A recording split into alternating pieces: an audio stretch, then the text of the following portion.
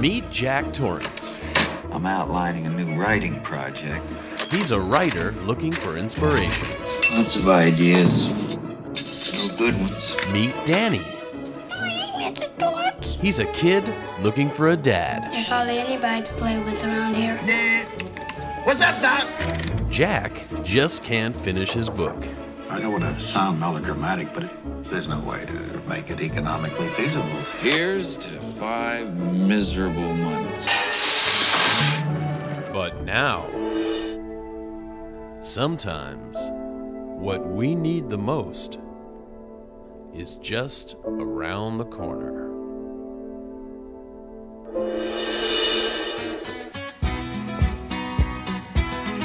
I'm your new foster father. I'd do anything. Climbing up on Salisbury Hill, I love it. I could see the city light. My heart going boom, boom, boom. Son, he said, grab your things, I've come to take you home. Shining. Hello, everyone, and welcome to the Stephen King Cast, one man's musings on the works of Stephen King. Each week I'll review one of Stephen King's works in the chronological order of publication. Today, however, we're going to discuss the 1980 movie adaptation of Stephen King's third novel, Stanley Kubrick's masterpiece, The Shining. The trailer that you just heard was not from the 1980 movie edition, but is a recut version you can find on YouTube called Shining, in which the footage from the movie is recut to appear to be a feel-good movie.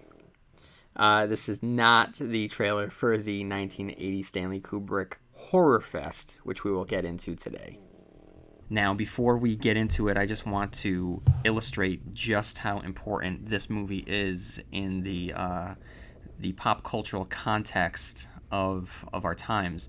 It has an 8.5 rating on IMDb, a 92% rating on Rotten Tomatoes, and according to Wikipedia, The Shining has become widely regarded as one of the greatest films of the horror genre and a staple of pop culture.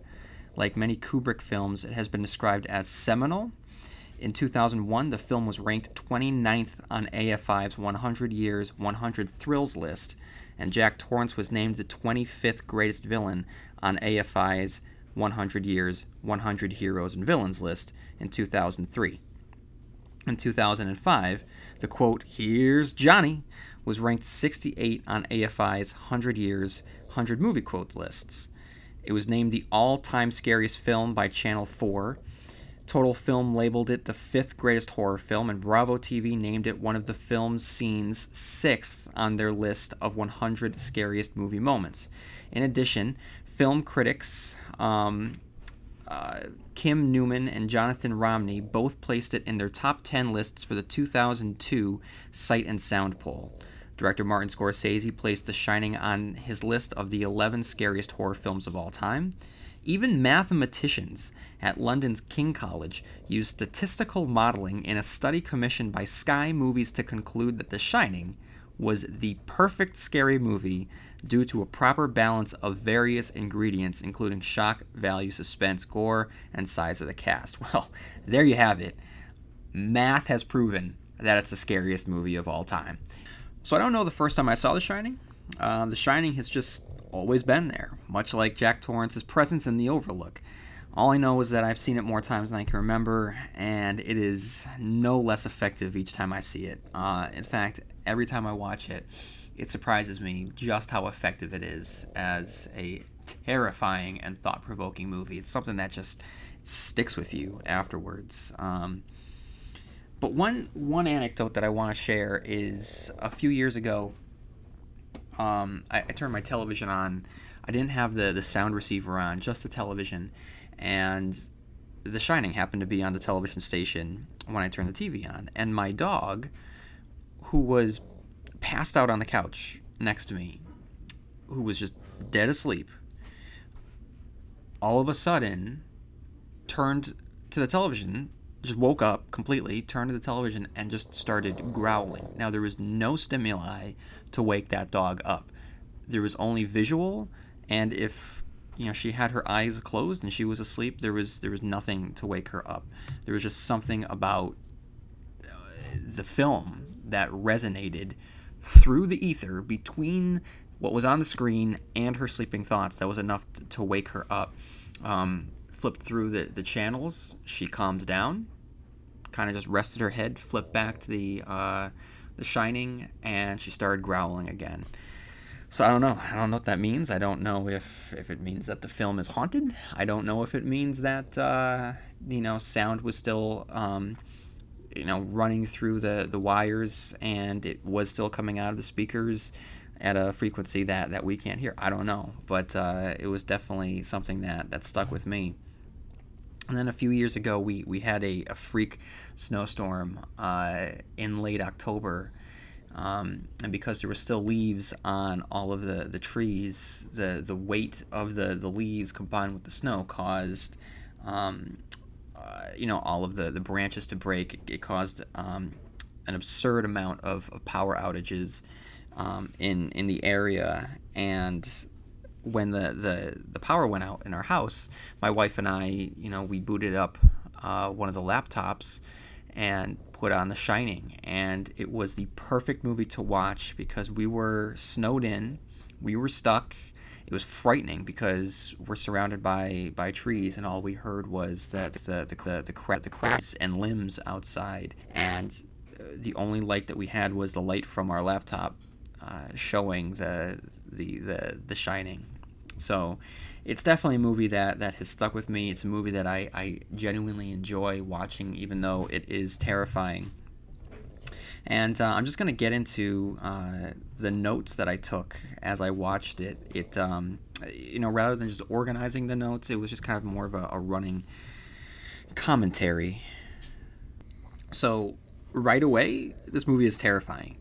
The camera shot of the lake and the score kicking in suggests a creeping madness that's then illustrated by these strange plucks of a string and the looping, winding roads that the car drives down. So for all intents and purposes, I got the impression that we, the viewer, we are voyeuristic predators just sweeping down and hunting our prey. The cinematography is beautiful, the music is strange. Stanley Kubrick has already established the dreamy, nightmarish tone that's going to just permeate every single frame of this film. And we meet Jack and follow him in a tracking shot that gives us a glimpse of the lobby and begins to create a sense of geography on the inside that's going to be important to the rest of the movie. A sense of geography that people with a lot more time on their hands will later spend breaking apart and ultimately stating that the geography itself does not add up. I don't know if that's intentional on the part of Kubrick, and I don't know if it is just continuity gaps. And I tend to think that it's continuity gaps because the amount of time that it would take for Stanley Kubrick to plan to the meticulous point that a lot of people claim that he did, I don't see that possible. But regardless, it is important for us as a viewer to understand where the characters are located, and because we're going to be spending the entire movie inside this hotel, it's important for us to know that we have a sense of where everything was placed. And just little things like just following him through the lobby goes a long way in establishing that sense of where everything is located within that hotel. And he cuts out the tension right away between Jack and Ullman. Movie Jack doesn't seethe with anger. And I've read interviews that describe how Nicholson appears crazy from the beginning, and the criticism being that it takes away from the story if he's already insane. And yeah, I get that, but when I watch it, I find him a lot more well-balanced than his novel counterpart. He's patient, he's inquisitive, he's polite. I just wonder if the Jack Nicholsonisms have infiltrated our perceptions of the character. And it's also hard to disassociate the image of his classic "Here's Johnny" moment from this character. So I guess my question is, are we superimposing what we know, what's going to happen to him, onto this point of the movie? And how do you untangle the character from the overpowering tone of the film, in which all of the characters act a little bit off by our reality standards. So I think there's a couple things in play.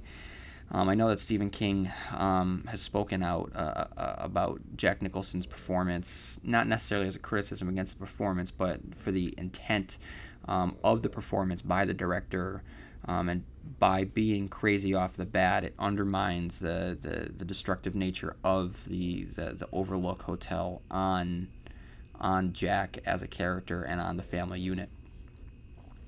The Almond scene itself is necessary for the amount of exposition needed for us to understand the story's premise, and starting off the movie with an interview is a very smart move.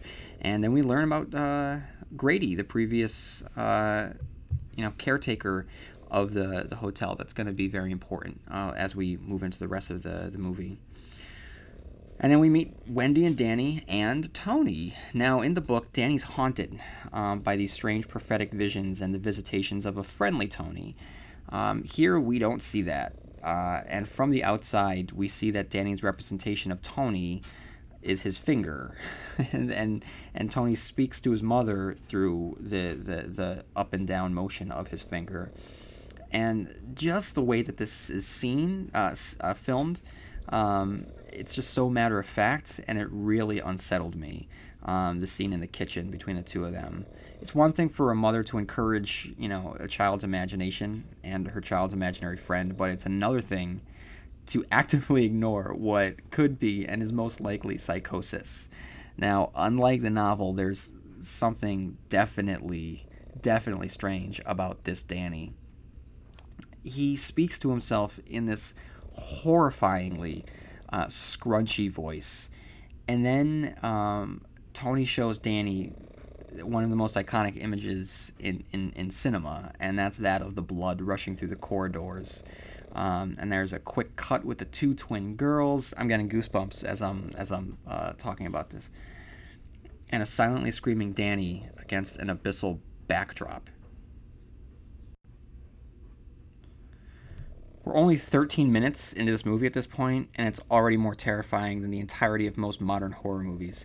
With what we're seeing, it's images and sensations, and they don't really add up to much, but they're enough to invoke the sensation of helplessness that goes a long way in establishing the threat of this movie. But even when it's over, this particular scene, Kubrick keeps us squirming with Danny explaining that Tony hides in his mouth and lives in his stomach, which just... I think there's a connotation there of violation and sexual abuse, and I don't know if that's supported. We will find out that Jack has abused Danny physically, but when he says something like that, I think that if anyone wants to make the argument that there is sexual abuse, I think that it's hinted at with that particular line. Or it's just something strange for a child to say, which helps with the creepiness of the movie. Regardless, unlike the book, Tony, this invisible character, has very sinister overtones. Or at least the question of Tony's motivations are raised in the viewer's eyes. So, but the thing that gets me is after this, after Danny apparently had a screaming fit and passed out. That's the only thing that I can imagine. And the doctor's called, and then Danny explains that there is another being that is living in his mouth and hiding in his stomach. The doctor says, "Oh yeah, that's fine." The world's worst doctor gives Danny the green light. And then we there's a couple other scenes, but what I want to note is that when we see Jack again with the family, the Jack that drives the family to the Overlook is a different Jack from the beginning of the movie. Because the Jack that we saw at the beginning of the movie in Ullman's office, like I said, was pretty well composed and, inquisitive and, charismatic. But this one is different. And so maybe this is what Stephen King was talking about when he said that he didn't like the representation of Jack by Jack Nicholson as being crazy right from the get-go. And if this is what he's talking about, then I completely understand, because he's distracted here as he's driving. He looks possessed.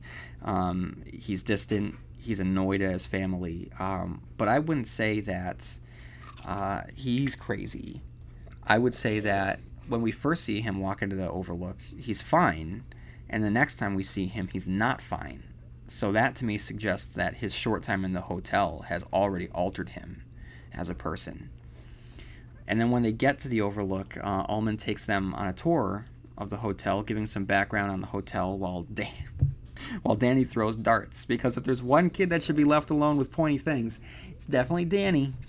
But it's in that scene when Danny's alone, oh my God, we see the twins. And there is no reason why two little girls should be frightening, but they are, nightmaringly inducing so. It is freakish the way that they are presented, and the freakishness is really set in that they're just there, they're just standing there, and they're just, that's it. I mean, they're not running at you. They don't have pointy teeth. They don't have claws. They don't have weapons. It's just two little girls standing there, and that is just, you don't need special effects for that. You just need an ability to film a scene. It's awesome. Ullman, meanwhile, offhandedly makes a comment of the hotel being built on an Indian burial ground, which is always good. And then we meet Dick Hallorann, played with the charismatic charm of Scatman Crothers. The tone is unrelenting. I'm telling you, it just doesn't stop. So while Dick drones on, it focuses on Danny, and then Dick eventually turns to the boy, who all of a sudden can hear his thoughts. And then, he tells them all about The Shining, and it's a good scene. And then, there's the warning about, don't go anywhere near room 237. Later on, there's a scene with Shelley Duvall, in which she brings breakfast to their apartment. And I noticed that her robe matches the hallway decor perfectly. And I'm just wondering if what Kubrick is trying to say there, whether or not that she is, as all of the critics will point out, just like a wallflower, not much of a character herself. And I just couldn't help but think during that scene that one day I hope that I can just eat eggs as crazily as Jack Nicholson can, because that takes talent. But he winds up burning off those calories with a solo game of wall ball that I can't imagine that Ullman would be very happy to know about. But what's interesting about that is the wall ball scene where he's just tossing the tennis ball, boom, boom, boom. It's offset with a scene of Danny and Wendy walking around in the maze, and just the coupling of this, to me, highlights Jack's growing isolation. And speaking of Danny, when he eventually stops in front of room 237, Stanley Kubrick perfectly captures the allure of the forbidden. Danny can't quite put a finger on the reasons why he doesn't like what's inside, only that he's been warned of it, first by Tony and then by Doc. Again, we see a glimpse of the girls, and again, how can Kubrick make two little girls so terrifying? I don't for a second believe that Jack and Wendy are married. Even before he started going insane, I can't see the two of them together, partially because she is such a non-character whose only trait is to be nice or terrified. So there's the scene where he's just really laying into her, and she stands there and she nods her head and she goes away. I mean, I get on one hand that she's trying to put on a brave face to just tell herself that everything's okay, but this is a bit much, because Jack has just begun to lose it, becoming verbally aggressive and abusive to her. And then his isolation continues, his insanity deepens, and we see what his insanity is beginning to look like as Kubrick pans in on him and reveals a slack-jawed, dead-eyed Nicholson staring just off camera while his wife and daughter play in the increasingly deepening snow, thereby establishing just how isolated they are from the rest of society and how isolated he is within the group of the three of them. And then, when Danny finally comes face to face with the girls, I mean, it's good. I mean, he does Kubrick does a really good job at creating a sense of vulnerability. because we had seen Danny rolling around on his bike. We don't know how far in the hospital or how far away he is from his mother, but when he's confronted, I felt scared for him. And then Kubrick intercuts the scene with images of their bloodied bodies, and each time we see them, as they invite him to play with them, Kubrick gets closer and closer to them with the camera, hinting that the threat is getting closer. And then on the next scene, Danny and Jack bond in the most threatening father-son moment ever captured on screen, and I'm including The Empire Strikes Back in that list.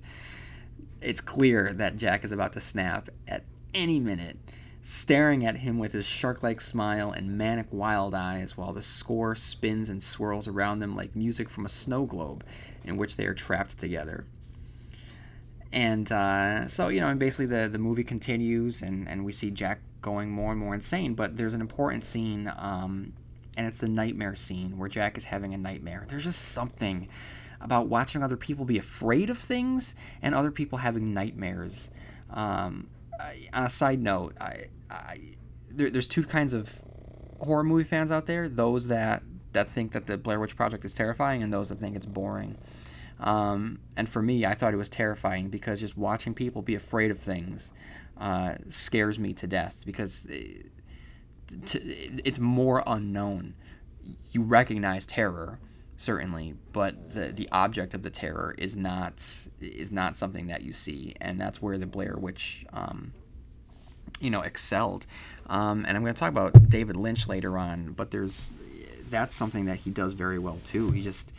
He will have these close shots of characters all of a sudden just have a terrified reaction to something that we don't see or understand.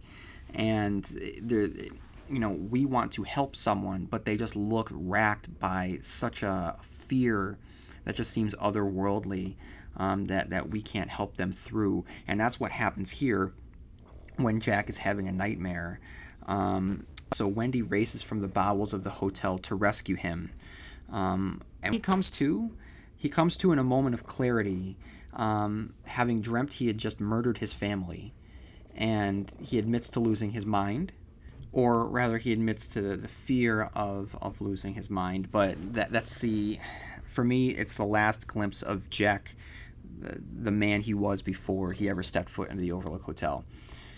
And then his face is just contorting and twisting, and his mind and his soul are being pulled apart by the various forces in the hotel. I believe it's the last time we see the real Jack Torrance, because from that point forward, he is the mayor of Crazy Town. Because the next time we see him, he literally sells his soul for a glass of beer and gives us the laugh that basically serves as the audition tape for the Joker in 1989's Batman.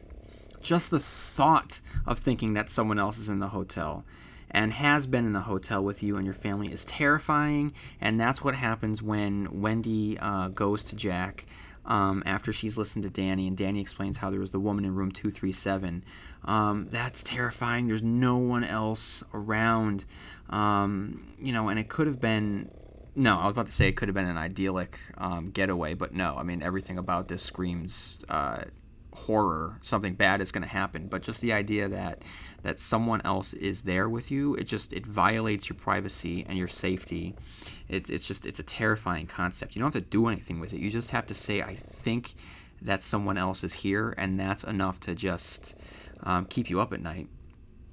And as terrifying as it is, Stanley Kubrick does a great job here, because he wants to add just a little bit of humor, because there is a little bit of humor. There's not much, but there's just a little bit, and all you have to do is just look at Dick Halloran's room.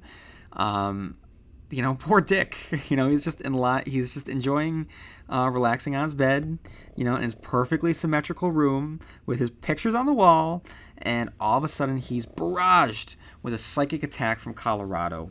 And this is a great scene. A heartbeat fills the speakers, and the question is, whose heartbeat is it? Is it Dick's? Is it Danny's? Is it Jack's? Is it the Overlook's? And Danny is just shivering. You just see him, and he's like, I don't know if it's Danny projecting, if it's Dick having a vision, but Danny's just there. He's shivering, and on his mouth, what is it? Is it foam? Is it spit? Is it vomit? I don't know what it is, but it's enough to disturb me. And then Jack enters room 237, and he's approached by a beautiful naked woman, and the scene is filmed as if it's a dream. And despite the naked woman, it's not necessarily a pleasant one. There's just something off about it. From the slowed motion of the actors to the simple fact that he doesn't seem bothered by the presence of another person in the hotel. And the entire time he's under some kind of trance. There's a hypnotic heartbeat over the soundtrack. And it just screams to us, the viewer, that everything that's happening right now is wrong. The dread grows and grows while Jack leans in for a kiss, moving his head back and forth while he's kissing her, and she's not moving at all. Okay, and then we get a really bad sensation that something bad is happening here. And then we get images of the waterlogged hag lurching towards him while simultaneously rising out of the bathtub, further cementing the dreamlike quality of multiple incompatible things happening all at once. How can she be rising from the bathtub while she stalks after Jack? She can't, and that's what's horrifying. It tells us that we aren't functioning in our reality anymore. The only logic that we can trust is dream logic, which tells us that we have no control over the events that occur within this hotel. And then Danny has his next vision where we first see Red Rum scrawled on the door. And it cuts back to him, mouth wide open in a soundless scream like a nightmare where you just can't make a sound. Jack goes and he encounters Grady. And it's important to note that Grady has been the Overlook's caretaker beforehand. And then now Grady is a butler in service to the Overlook, foreshadowing Jack's future and suggested past with the hotel. This tells us that upon death, he will not be one of the many ghosts in the ballroom, but will instead be forced into eternal servitude. During the bathroom scene with Grady, the scary dream logic rears its ugly head again when Grady says the following things: "You've been the caretaker, you've always been the caretaker, and I should know, I've always been here." So the question is, and this is a question that has been debated back and forth since the movie first came out in 1980, but what are we supposed to discern from this? And we have to keep in mind that the final image of the movie, which is the picture of Jack with all the other ballroom guests at the Overlook. But what are we supposed to discern here? That once Jack physically dies in the end of the movie, his spirit is absorbed in the hotel's history, which exists in its own time? Does it mean that he's the caretaker, and it doesn't matter if the caretaker is Grady, Jack, or someone else entirely? It's the caretaker that's always been the caretaker. And Grady, now being a part of the Overlook, is speaking as the Overlook, meaning that he's always been there. So Jack is the caretaker's always been the caretaker, and the Overlook is talking to him. So I don't know, I don't have an answer. And part of me doesn't even kind of want to explore it because I accept that it's creepy because there's just something off about it, and there's something that doesn't make sense. And by trying to unravel it, you go a little bit insane, I think, and it reinforces, everything that's happening in the book, and it kind of makes, the movie rather, and it makes the movie come to life inside your own life. But is that something that you really want to happen? Do you really want to go insane? Do you really want to spend too much time thinking about this? Lord knows that a lot of people have. I mean, it spawned its own documentary, Room 237, and I really don't want to fall down that rabbit hole myself. But the gang over at Castle of Horror do a really good job reviewing this movie, and they raise this question. They have a really good conversation about what the ending means, and in the context of this particular scene, and one of the podcasters, does discuss the Overlook's own kind of like timeline, its own time stream. It exists in its own reality, and that makes sense to me. So if you're in the mood for even more analysis of the movie, then you can definitely check out their review if you look up Castle of Horror podcast. And like I said, those guys do a really, really good job. And then we start to head towards the end of the movie, and Danny starts saying red rum. Now, I can't imagine having a child and hearing him in a trance just shout red rum from a darkened room like that. But it's not even Danny, it's Tony. And Tony is as terrifying as the ghosts inside this hotel. He's more alien a presence than they are, and the fact that he hides in a little boy's mouth is violating and discomforting. And then the red rum reveal happens, and it's terrifying. And look, I know that I've said that this movie is terrifying and horrifying, but good God, this movie is so thoroughly sinister. What's interesting is that when we first see Danny with the knife as he chants red rum, I can't help but feel that Wendy's in danger, right? Because her boy looks possessed, and he's holding a knife, and he's chanting red rum.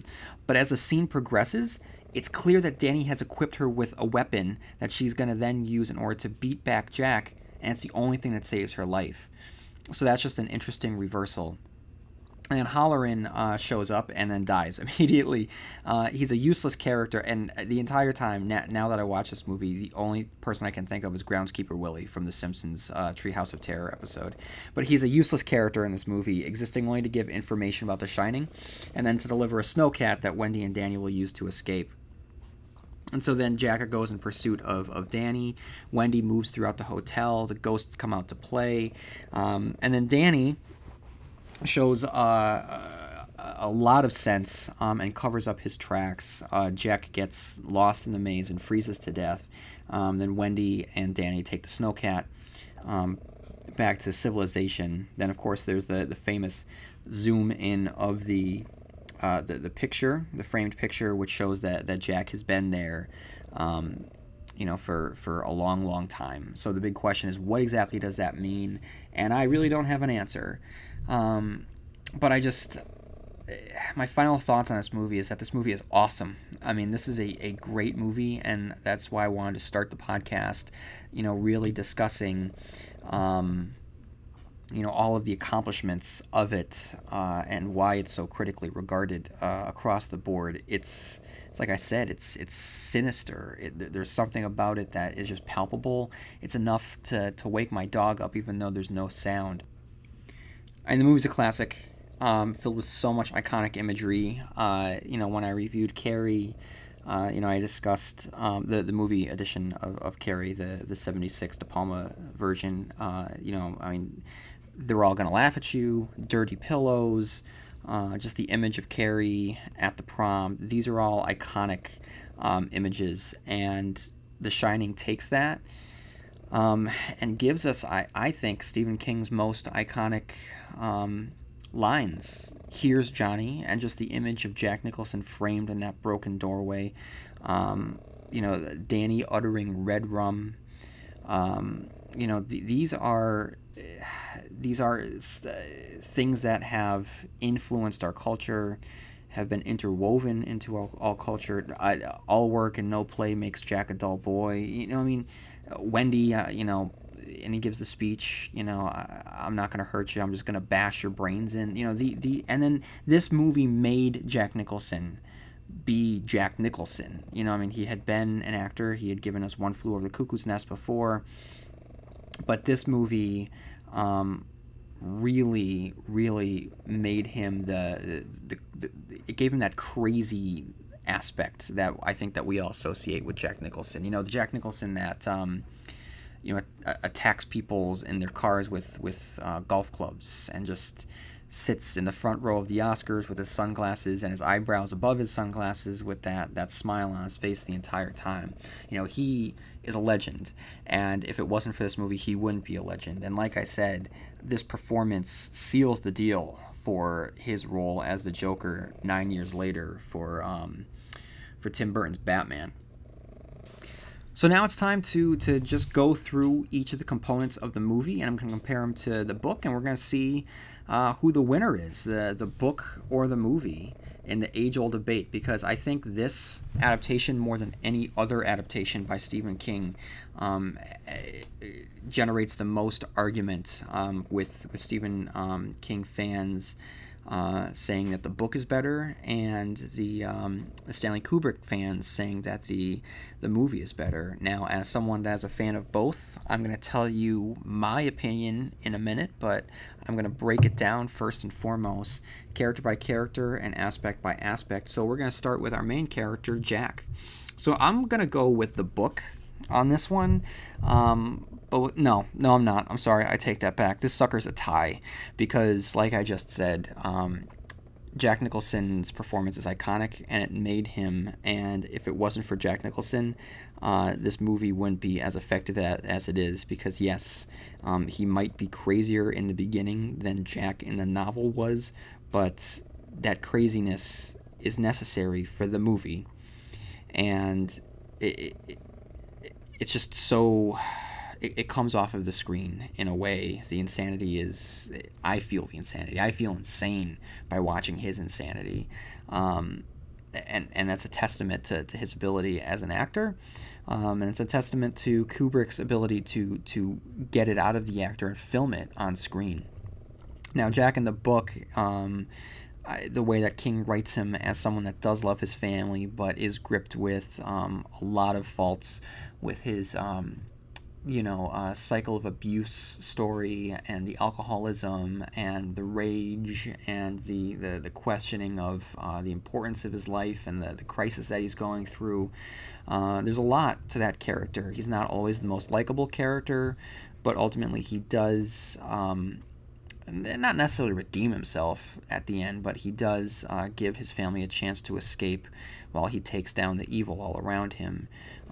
So that's it. We have two completely different portrayals of this character, and both work so well for the respective story that the storytellers are trying to tell. I mean, Stephen King was telling one story, and Stanley Kubrick was telling another story with a basic premise, and each premise just goes in a completely different direction.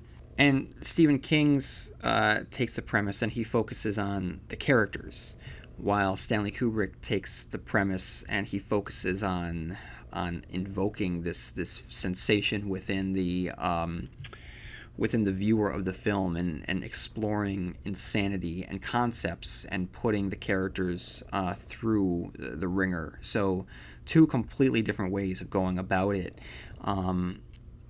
And it's so fascinating because more than any other adaptation, I don't recall ever there really being as much debate over which is better. And, those that claim that the book is better have perfectly valid reasons, and those that claim that the movie's better have perfectly valid reasons. But in this case, I really can't make a distinction between what is better, the movie version of Jack or the book version of Jack, because each one functions perfectly for the story that is being told by that particular storyteller. Which brings us to Wendy, and there is a clear winner here, and that winner is not Shelley Duvall. The winner, hands down, the book. Good God, the book. It's not even close. Look, I don't know if it's Shelley Duvall's fault or if it's Stanley Kubrick's fault, but the movie Wendy might be one of the weakest, thinnest characters ever committed to screen, and I completely understand any frustration that Stephen King might have had with the representation of this character. So rather than exploring a woman torn between what's best for her husband and what's best for her son, Duvall portrays a woman who is just blissfully ignorant of the growing madness in both Jack and Danny. The entire movie, all she does is cry, shake, scream, and ineffectively swing baseball bats. Noise that you might have just heard in the background, that's my dog that I had just mentioned earlier, making her first appearance on the Stephen King cast, snoring in the background. Now she's looking at me and she's upset because I just woke her up. But don't worry, constant reader, I have no doubt that she will fall back asleep, as it is her superpower, so don't be surprised if you hear her snoring in the background in a few minutes. Up next, in the battle between book and movie, we have Danny, and much like his father, I have to go tie, because the character functions very differently in both the movie and the book, but I have to go with tie because the Danny in the book functions perfectly for the book, and the Danny in the movie functions perfectly in the movie. the movie version, there's just something off about the poor kid. He just seems like possessed by something that he can't understand. It's not just The Shining. It's not just a kid with a power. Not the way that it was with Carrie, or how it's going to be with Charlie in Firestarter. There's just the fact that he wiggles his finger and he talks in that voice. He's a creepy kid. He's not creepy, but the depiction of the character is creepy. There she goes again. She's snoring in the background. But Danny in the book, he seems kind of caught in a storm that he can't control. Both characters are great, and like I said, both characters function perfectly within each of the narratives of their respective mediums, and I can't make a differentiation and give a trophy to either one of them. So this one's a tie. So we have 2 ties so far and 1 clear winner, which brings us to Dick Hallorann, and there we have another clear winner with Dick, and that is hands down the book, because in the book, he functions more as a character, as a presence. He interacts more with the family, and then by entering the Overlook Hotel at the end, he's almost a substitute for us being able to inject a little bit of a safety net or a life preserver. We're just trying to help that family, and he comes in, and by coming in, he's almost like this avenging angel, just trying to help out. And just him being able to do that goes a long way. Whereas in the movie, he shows up, and the poor guy immediately just gets axed in the chest. And it's important, and I understand why Stanley Kubrick does it, is because by killing Dick, it shows that Jack Nicholson has reached a threshold and crossed that threshold across which he's never going to be able to come back. He's crossed the line. He's already sold his soul for a glass, but now it's clear that he's damned. He's not who he is anymore, and this is the first person that's had to pay for the cost of the soul being sold. So Wendy sees him dead, and she knows the severity of the situation now. She I think that up until now she could make excuses, and she's good at making excuses and nodding her head and smiling and just ignoring actively everything that's horribly wrong around her. But with the corpse of Dick Hallorann on the ground, she can't make those excuses anymore. She has to acknowledge that something horribly is wrong. We acknowledge that something horribly is wrong, and there is no coming back for Jack. This is it. I mean, we're on a collision course here. So I get it. But the Dick Hallorann in the book has a little bit more characterization. And we see him again. This is not the only time we see him. We will see him in flashbacks in Dr. Sleep, and we will see him in a flashback in Stephen King's It as well. And all of these kind of go... add to this character. They just texture him and shape him a little bit more. And maybe it's unfair because it's 2 other novels that are contributing to his victory here. But I don't care. I'm going to go with it. Dick the book wins over Dick the movie. And then we have the ghosts. We don't really see too many ghosts in the movie. We see Lloyd, the bartender, who might just be the devil, or just one of the representations of the Overlook. We have Grady, Charles Grady / Delbert Grady, who's super creepy, by the way, with just his voice and how unexpressionless he is. And of course we have the bear in the bedroom scene. And all the skeletons in the ballroom, but and of course the girls. So I mean, we have those, but and the hag. So we have quite a few ghosts in the movie. But I'm gonna go with the ghosts in the book because Stephen King is one of the Stephen Kingisms is that he's able to make charismatic villains, and the ghosts really seem like a threat. Whereas in the movie, it's almost as if Stanley Kubrick doesn't even need the ghosts. The way in which he uses the score and films the scenes and just will pan in on the characters and just follow Danny around in these track shots as he's riding his bike. That in of itself is enough. We don't need the ghosts. The ghosts are the frosting on the cake, but the cake itself is just rich with dread. Whereas the ghosts themselves take up a much larger presence in the novel. So I'm going to go with the book on this one. The book wins out in terms of the ghosts. But the house in which the ghosts haunt has to go to the movie. I think that the overlook in the movie, there's just something evil about the place. And from the elevator doors with the blood gushing out to the Native American motif, to the geography that sometimes doesn't add up, whether or not it's a continuity gap, or if it's because there was the exterior locations and then the interior locations both filmed in different places, and just how isolated they seem in they so small in these such large rooms, and sometimes the rooms themselves look very small, and just the colors they just pop, and from the green bathroom in 237 to the red bathroom where Jack talks to Grady, or the red hallway that Wendy walks down with the butcher knife towards the end of the movie, or the blue ballroom with all the skeletons, or just the maze outside, and how haunting that looks, especially when Jack is looking down at the model of the maze, and he sees, I don't even know if he sees, but we see the little figures of his wife and son making their way through the maze as the score swirls around. And I know that I'm adding in movie touches, but it's definitely a part. It's sometimes hard to take apart those aspects when you have a movie, because everything works together when it's effective, and certainly this movie is effective. But I have to go to the overlook, the movie in this.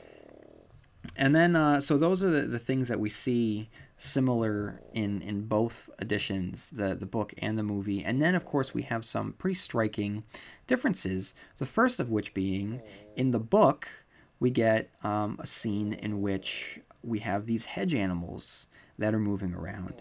And then in the movie, the hedge animals are replaced with the maze, in which Danny is able to outsmart his father, thereby causing his father to die by freezing to death.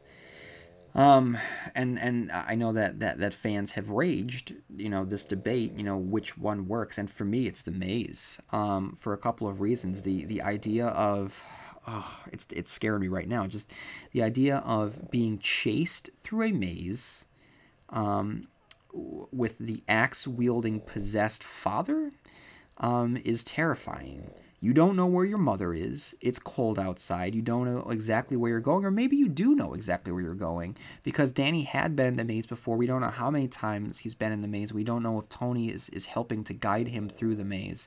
But regardless, the idea that you are in the labyrinth and the Minotaur is coming after you is an age-old story.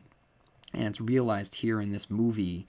And also with the maze, we're able to get Danny be a lot more proactive when he does indeed start to step backwards into his own footprints, which, by the way, is such a tense scene, because we know that Jack is moving forward and then Danny starts very slowly moving backward, and he's hiding behind the next hedge, and Jack is so close and he doesn't even realize it, and he's screaming for Danny, and it's so tense. And you don't need special effects. All you need is a camera and good actors, and an ability to know how to film the scene, and create the tone that you intend. Whereas in the book, you do need some sort of special effects. And to me, moving hedges, animal hedges, it does not scare me. It does not creep me out, and I had no issue when Stanley Kubrick cut it out of the book, or the movie, and for evidence, just look at the 1997, I think it was 97, Steven Weber TV movie edition with the moving hedges. It's laughable in a scene that should be terrifying. It's just unneeded, I mean, it kind of works in the book, but it doesn't work. It wouldn't work on screen, and so I have to go with the maze because it's questionable whether or not it works in the book, in my opinion. But I know for a fact that it works on the screen, so that one wins, the maze. Which brings us up to our next difference: the mallet or the axe. Which one works? And to me, it's the axe because a grotesque, like mutated mallet, to me, is not as frightening as an axe. It's an axe. So that to me works, which is funny because there's going to be an adaptation coming up in which Stephen King uses an axe rather than a mallet in the book, and the filmmaker Rob Reiner uses a mallet instead of an axe, and I believe that the mallet works better in that scene, and of course that is Misery. But here I have to go with the axe because it gives us one of the most iconic scenes in movie history. It's the Here's Johnny scene, and just, I mean, no one wants to be chopped up with an axe. And I feel as though the second you are touched with that axe blade, you're done for. Whereas I think that if you got hit in the arm with a mallet, you can still come back from that. There's a chance of beating back your attacker. There's more safety with a mallet. There is no safety with an axe. So the threat level is much higher with the axe. So I have to go with Kubrick and the film for that. And then the ending in the book, one of our Stephen Kingisms for 3 movies or 3 books in a row now, it ends in fire. The Overlook explodes, and here the Overlook does not explode. The Overlook remains intact. Our characters survive. The Overlook survives. Jack perishes, and the soul of Jack is incorporated into the history of the Overlook. The ending of the movie is much more haunting, and I have to go with the movie. Of course, Stephen King gives the characters a much more uplifting end in the book, and that's fine. And I'm glad for the characters, but I do need to go with the movie here because the idea that the evil endures, and the Overlook still remains for this to happen to someone else. It's a haunting concept. And I'm glad that it's out there. So here we go. Here's the big question. Which is it? The book or the movie? Which one is better? Looking at my calculations here, going down the list, giving a point here to the book, giving a point here to the movie, it's 5-5. Because I had given both Jack and Danny points for the representations in each of their respective stories. So it is 5-5. So what's it going to be? I know you're on the edge of your seats, but I'm going to go with the movie. I just think that this is a classic movie. It's one of the greatest movies of all time. Whereas I think that the book is good, but I wouldn't say it's one of the greatest books of all time. I think that the movie means more for our storytelling culture than the book does. And of course the book was the source and the inspiration, but I think that what Stanley Kubrick was able to do is more potent than what Stephen King was able to do. And it also to me is it helps answer a misconception that I believe exists out there, and that's the idea that the book is always better, and that's not the case. I think that, yeah, most of the time the book is better, but nothing against Peter Benchley, but if anyone has ever read Jaws, it's clear that the movie is definitely better than Jaws, because Steven Spielberg and screenwriters, they just looked at the story and basically just made the determination that the movie that they wanted to make was a story about man versus nature, represented by a shark. You don't need the mafia, and you don't need a love affair between Hooper and Chief's wife. All you need is man versus nature. And similarly, going back to Spielberg again, if you make the argument that Jurassic Park is a better movie than The novel, I won't argue with you, although I do love the novel, and reading the book was one of the best reading experiences I've ever had of my life. But I get the reasons why Steven Spielberg filmed it the way that he did, by focusing on the idea that basically he just looked at it and said, okay, I want to focus on the wonder and magic of seeing a dinosaur walk the earth, and I don't need all this science stuff. So I believe that when a filmmaker takes something that has been in another medium already, in this case books, I think that's important for that filmmaker to make the necessary changes in order for the book to stand, or the concept to stand on its own in a different medium. Because what works in a book does not necessarily work in a movie. I don't like the Harry Potter movies because I feel as though they're just recreations of what happened on the page, and the experience of reading is so much different from the experience of watching television. And do you want things to play out just as they did in a book? It won't necessarily create the same effect as it did while you were reading it, because the writer writes in such a way to invoke certain feelings and connotations, and create tension or what have you. And the way in which the author does it will need to be different because the author is working in a completely different medium than the filmmaker. And so the filmmaker will need to do whatever he or she needs to do in order to create the same sensations that you felt while reading, but in a completely different way. So I like the fact that Stanley Kubrick looked at the concept and said, okay, I'm going to make a terrifying movie. Stephen King made a terrifying book, and Stephen King is a master at the written word, and I'm going to make a terrifying movie because I'm a master at making films. And he understands that, or understood that in order to do so, he was going to need to make changes. And he focused not on the characters so much as impenetrable dread that just saturated every frame of the film. So Stephen King very famously was very vocal about his dislike of Kubrick's adaptation of his book, and he has every reason to feel how he feels. All I know is that I have a strong reaction to the movie, and I think that the movie's place in our culture it has a lot more weight than the book's place in our culture. Although both are strong examples of horror stories within their particular genres, I just think that the movie has had more of an impact than the book, although the book did come first.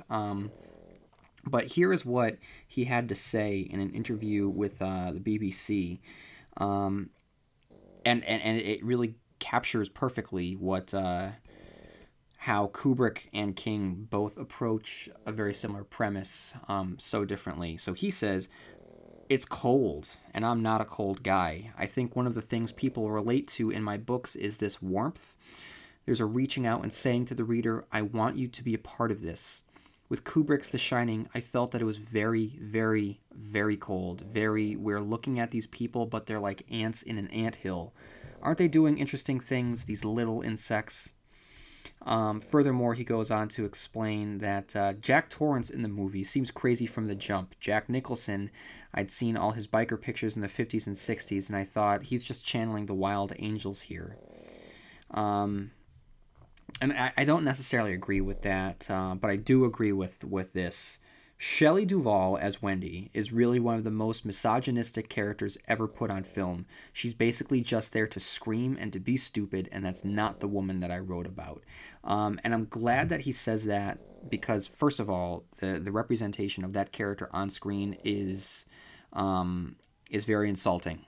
And the second thing here is that it shows King's passion to write strong women. And I know that in my review of the book Carrie, I was very critical of the character of Sue Snell, not necessarily because she was a weak representation, but I still have not made up my mind whether or not she's an unreliable narrator, and if she is a reliable narrator, whether or not her actions cause everything that happened. And I was very critical of Susan Norton in Salem's Lot, who is just either a very weak character or a character that is intentionally written to be younger than she thinks that she is. But with Wendy, we're starting to get the beginning of the strong female characters that Stephen King will go on to write. Wendy is very protective of Danny. She has a streak in her that wants to remain loyal because it's the right thing to do, and because she honestly does love her husband. Part of it is out of necessity because of, where else is she going to go? But she wants to stick it out, and Shelley Duvall is just not able to bring any of that. She just whimpers and cries and smiles and ignores, and and I agree. I agree with Stephen King on that. But ultimately, at the end of the day, it's just a matter of subjective taste. And for me, it's the book. I have some friends that are very avid Stephen King readers, and one friend in particular, we just argued at length about book versus movie. And I'm going to go with the movie on this one. I'm going to go with the book most of the time. But in this case, I have to go with the late Stanley Kubrick and the classic 1980 movie, The Shining. So if you like this movie and you want to see more like it, there definitely are some recommendations that I can give to you. First of all, anything by David Lynch. What Stanley Kubrick does here, he creates a sense of vulnerability and being out of control by forces that we can't quite understand. And just the physics seem wrong, and everything seems underwater, and basically, I use the phrase dream logic, and that applies to everything that David Lynch does. So what Stanley Kubrick does here, I think Stanley Kubrick is trying to do, whereas David Lynch just does it because that's how David Lynch thinks. Whether it's Twin Peaks, whether it's Mulholland Drive, or Lost Highway, or Eraserhead, the people in his films are victims of living in a warped dream world, having to function in a reality whose logic is that of dreams and nightmares. He is able to just record a static object and give that object so much sinister intent and malice, and make you so uncomfortable, whether it be a ceiling fan, or a stare, or there's a scene in Mulholland Drive that's so effective where a man is sitting in a diner. I just got goosebumps. Whew. A man is sitting in a diner explaining a dream that he had. And I'm not going to go into too much detail because I don't want to ruin it, but he goes into detail, and the actor sells it so well about being in that exact diner, sitting in that exact seat, having this exact conversation. And there's a man behind the diner, and he doesn't want to go behind the diner. And the psychiatrist convinces him that he needs to go behind the diner to see the man, and there's something wrong with the man's face. It is so terrifying, and it shouldn't be. And nothing about that scene makes sense because nothing about that scene would ever happen in real life. But it's just because it couldn't happen in real life, I hope it could never happen in real life. Because if it's happening in real life, then our reality is a lot stranger than I thought it was. But it's so effective, and that's the kind of horror that David Lynch trades in. So if you like The Shining, I guarantee you that you will like the works of David Lynch. I would also, encourage you to go see a movie that is not really talked about that much, and that's The Sentinel, a movie that came out either in the late 70s or the early 80s, about an apartment complex that happens to be a gateway to hell, and the person that's there to guard its gates. But there's some creepy stuff that occurs in that movie, and the most terrifying thing, honestly, I'm describing it, it's not scary at all. It's one person walking from one corner of the room to the next. But if you see it on screen and don't jump out of your seat and it doesn't scare you, then you've got a backbone of steel. The Amityville Horror, the 70s, or it might have been early 80s. I think it was the 70s, right? The Amityville Horror with James Brolin and was it Margot Kidder? Yeah, it was Margot Kidder. Yeah, the two of them. oh my God, same thing. I mean, just you can't control it. You can't control the things that are occurring. I remember the music at times being very similar to The Shining. I could be wrong, but when I think of The Shining, I kind of think of the Amityville Horror, and when I think of the Amityville Horror, I think of The Conjuring, which just came out a couple years ago, which was a haunted house movie, which was just very effective. It was a different kind of scare, and I saw that one in the theaters, and that was one of the most fun I've had in a movie theater, because the crowd was just so amped up based on the feel of fear that they had. So it was just one of those movie experiences where someone would jump, or there would be a scare, and there would be this nervous titter all throughout the movie theater. So, those are the movies that you can go see, and the television show, in the case of Twin Peaks, if you want to go see that by David Lynch, if you like The Shining. And of course, if you like The Shining, and if my analysis was not enough, and the analysis of the podcasters over at Castle of Horror, formerly Castle of Dracula, aren't enough, then there's a documentary out there for you that you can go check out right now, and that's Room 237, based on the haunted room in the Shining movie. And there are many people out there that have pored over every single frame of this movie and have imbued every single frame with so much meaning, and compared and contrasted it to every other work by Stanley Kubrick. And you watch this, and you're gonna get theories on the Holocaust and the white man's conquering of North America, to the moon landing. It's all over the place, and it's fascinating. So Room 237 documentary, you can find it on Netflix streaming. It's a lot of fun. You can definitely go out and check it as soon as this podcast is over.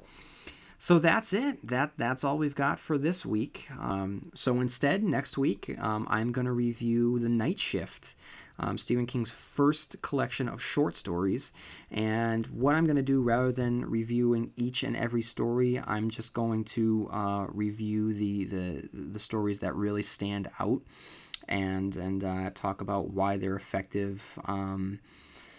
And then after that, I don't know. I don't know if I'm going to review any of the movies that are associated, because there are quite a few movies associated with the stories in Night Shift. So between now and then, Constant Reader, I look forward to hearing from you. Please reach out to me at StephenKingcast@yahoo.com to give me any thoughts about the review of this movie, any thoughts that you have on the movie itself, and whether or not you feel the movie is stronger than the book, whether or not the book is stronger than the movie, if I was wrong in any way, if there's anything that you noticed that I didn't point out, or if there's anything that I said was wrong. And either way, just reach out, because I can't have this conversation alone, nor do I want to. So until next week, take care, keep the lights on, and I will see you next week. Same King time, same King channel. Stephen King Cast.